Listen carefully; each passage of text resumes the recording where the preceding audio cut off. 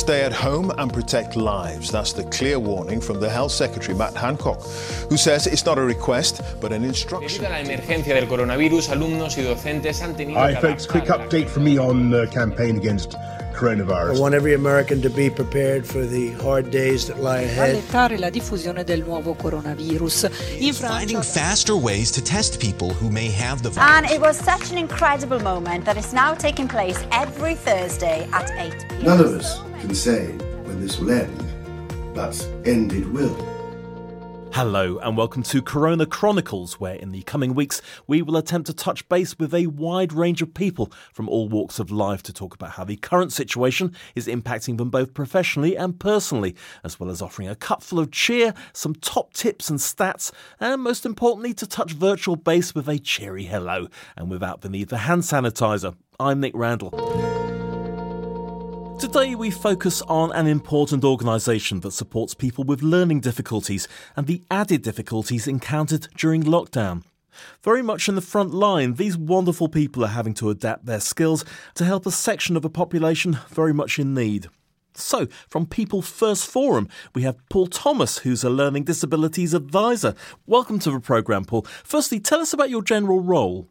Thank you, Nick. Well, there's a lot of People First groups up and down the country. And we're basically getting people with learning disabilities to speak up for their rights and to give them a voice in the community. We make information accessible and easy read for organisations like National Health. We've done it for NHS. We've done some easy read information for social services. We do training about learning disability awareness, and we do that with people with disabilities. Majority of our staff have got a learning disability, and all of our management committee. So it's run by people with disabilities, for people with disabilities on the whole. So it's a general sort of support mechanism for people who just need to navigate their way through different life-related things like, banking and all the rest of it. You're involved in the courts, aren't you? Yes, my particular job is to support victims of crime if they have to go to court and give evidence in a trial. So I will write a report about their needs and give it to counsel in court. So to make sure they're questioned appropriately, that they're not questioned for too long, that language is easy to understand, they understand what's going on, measures they can put in place to make the person feel more calm and to be a credible witness, basically. So presumably going to the courts, etc., that involves a lot of movement. So you're now working from home. How different is your role? Yes, very different, because a typical day for me would be to meet people in the community and get to know them, meet them a few times before they actually go to court. And I can't do that at the moment because my work is about meeting people one-to-one and having meetings with police and people I'm supporting and everything. So a lot of the trials that I'm working on have been adjourned for now until after this coronavirus situation. So all our staff are working from home at the moment. So my job now consists of, I'm still phoning the people I'm supporting through court, but I'm checking they're okay, that they got enough support there, that they can get shopping in, that they can attend appointments, things like that. And if they do need a bit of support with something, I'm just making phone calls on their behalf and trying to signpost them onto other organisations. Right. Give me the type of concerns some people might have and the type of advice that they're asking for now, and how much aid can you realistically offer in isolation?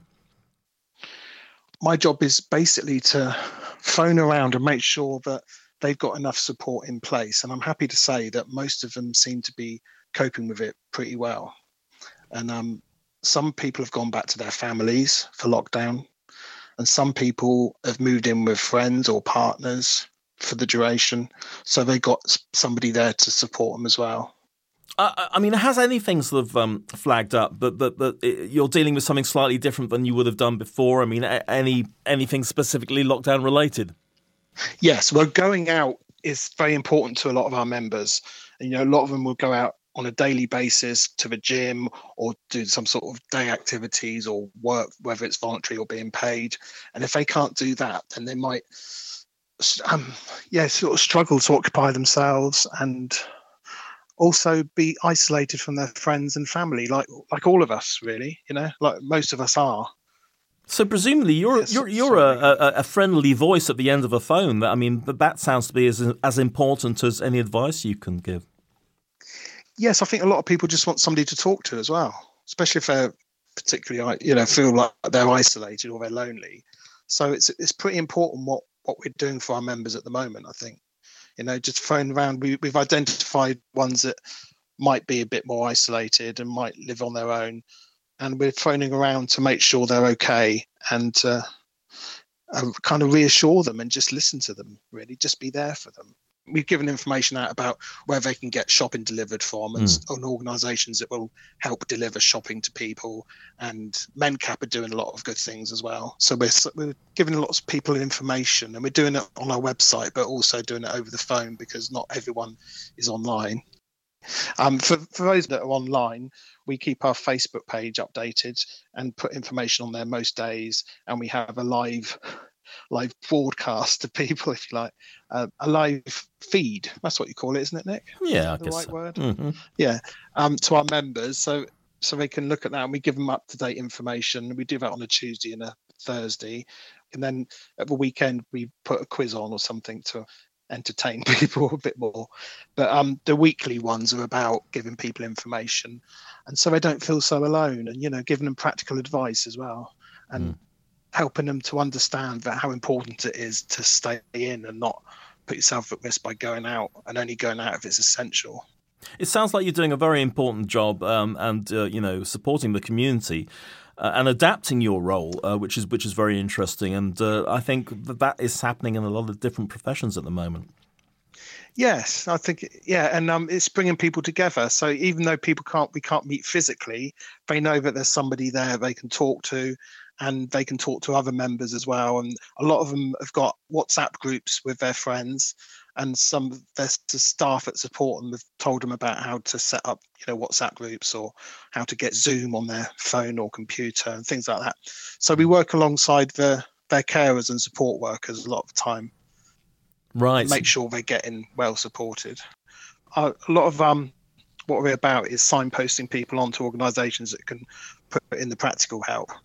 And we kind of help them to get that, put them in touch with organisations and that. It sounds like your job is more important than ever during lockdown. In terms of how it's sort of impacted you personally, how are you doing at the moment? I personally would rather work from an office and meet people face to face, but I've learned to adapt to working from home and chatting to people more over the phone, or having Skype meetings or Zoom meetings with my colleagues and with other people and with carers and that, to get information from my reports about the people I'm supporting. So I'm doing that a lot. And the fact that a lot of the court cases have been adjourned means that I can concentrate on other things as well to do with my job and make sure that people are okay in this situation rather than prepared for court. Do you know what I mean? So it's a kind of slightly different role. So you feel you've adapted quite well in the environment? You're okay to be working from home, not getting too distracted? Yes. Well, I do get a bit distracted. And I think but I'm quite self-disciplined. I make sure I start at 8 and finish at 4 most days. But I'm distracted by the fridge sometimes, And like most people at work from home, your food is too easily accessible, And, And I'm working from our spare room, which is full of music and DVDs and distractions. But I'm being very good. I'm not distracted so far. So no chilling to Netflix during office hours. No, I've been very good. Brilliant. Do that all in the evening instead of going out, because none of us can go out anymore, can we, at the moment? Absolutely. So, now, Little Bird tells me that you're a bit of a poet on the side, and you've written something relating to lockdown, which we would love to hear, Paul Thomas. Well, I'm not a poet in any way at all. I just thought I'd have a go. I thought I'd have a go. Just putting some words together about being in lockdown and working from home in particular. When I knew I was going to do this with you, I thought I want to do something to lighten it up a bit. Yeah, and also, why not? I might use this for because most of us are quite stressed at the moment. I'm being quite worried about things, but I also think it's brought out the best in people in some ways. Definitely, yeah, definitely. I'd like to think it has. And a lot I think people are being kinder to one another generally. No, I agree. It's kinder. The environment's better. We've closed the ozone hole. There's a lot of benefits. I mean, obviously, we have to balance it with all the people who have died. Yeah, of course. But yeah, it has allowed the world to sort of stop and pause. And hopefully, when we come out of this, that we might change our working practices and all the rest of it. But for now, let's hear the lockdown poem by Mr. Paul Thomas. I'm no Pam Ayres. It's called Only in Lockdown. Only in lockdown do these things occur, that it takes just seconds to travel to the place of my work. Left at the kitchen, in the room by the stairs, by the laundry basket, you'll find me there. Looking feral and unshaven, not very well groomed. I'll be checking my emails and chatting on Zoom. Then throughout the day, I'm partial to snacks. The poor fridge must feel that it's under attack. Don't even mention how we cut our own hair. We'll all soon be yearning for the barber's chair. One little fact that's sad beyond doubt is that I've started to look forward to putting the bins out. Only in lockdown am I scared of the stranger. Crossing the street away from the danger.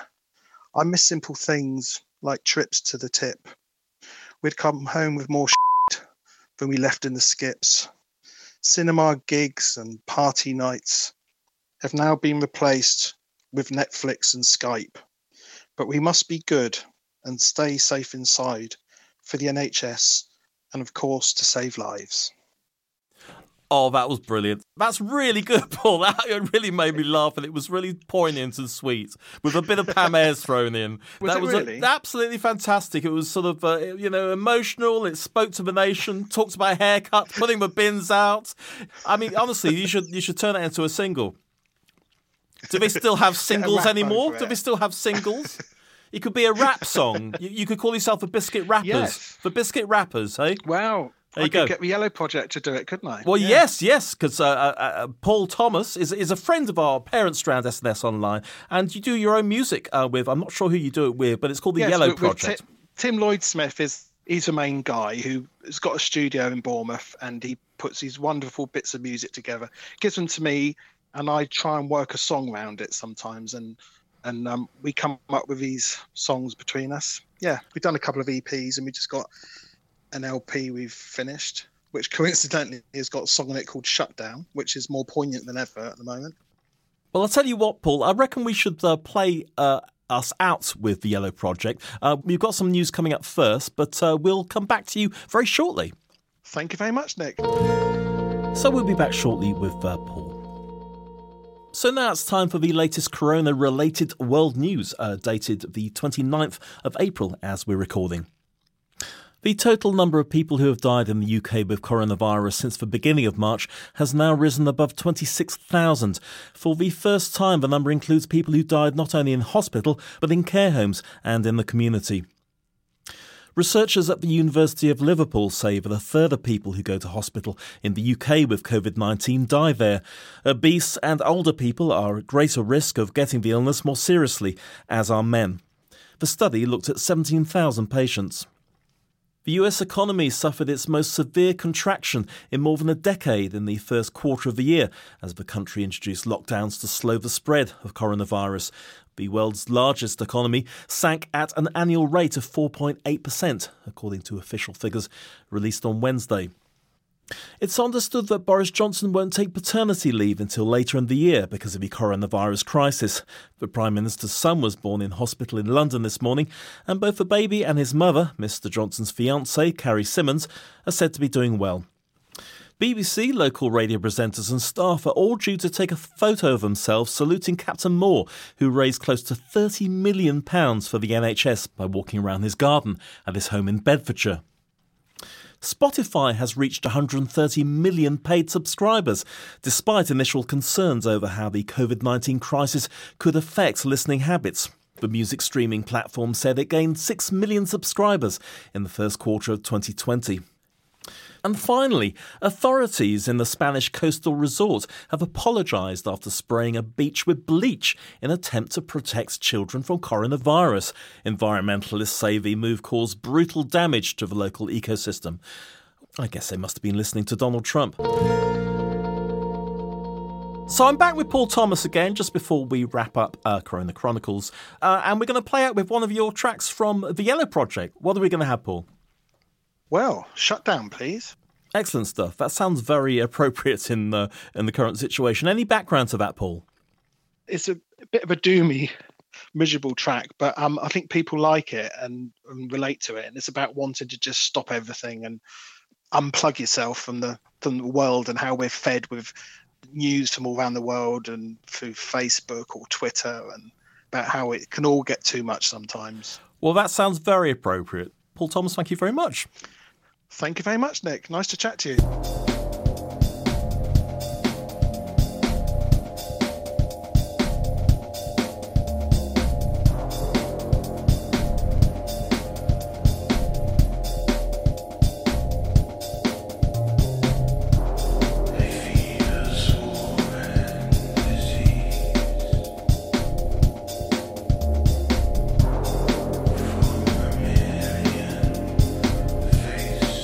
Facebook feeds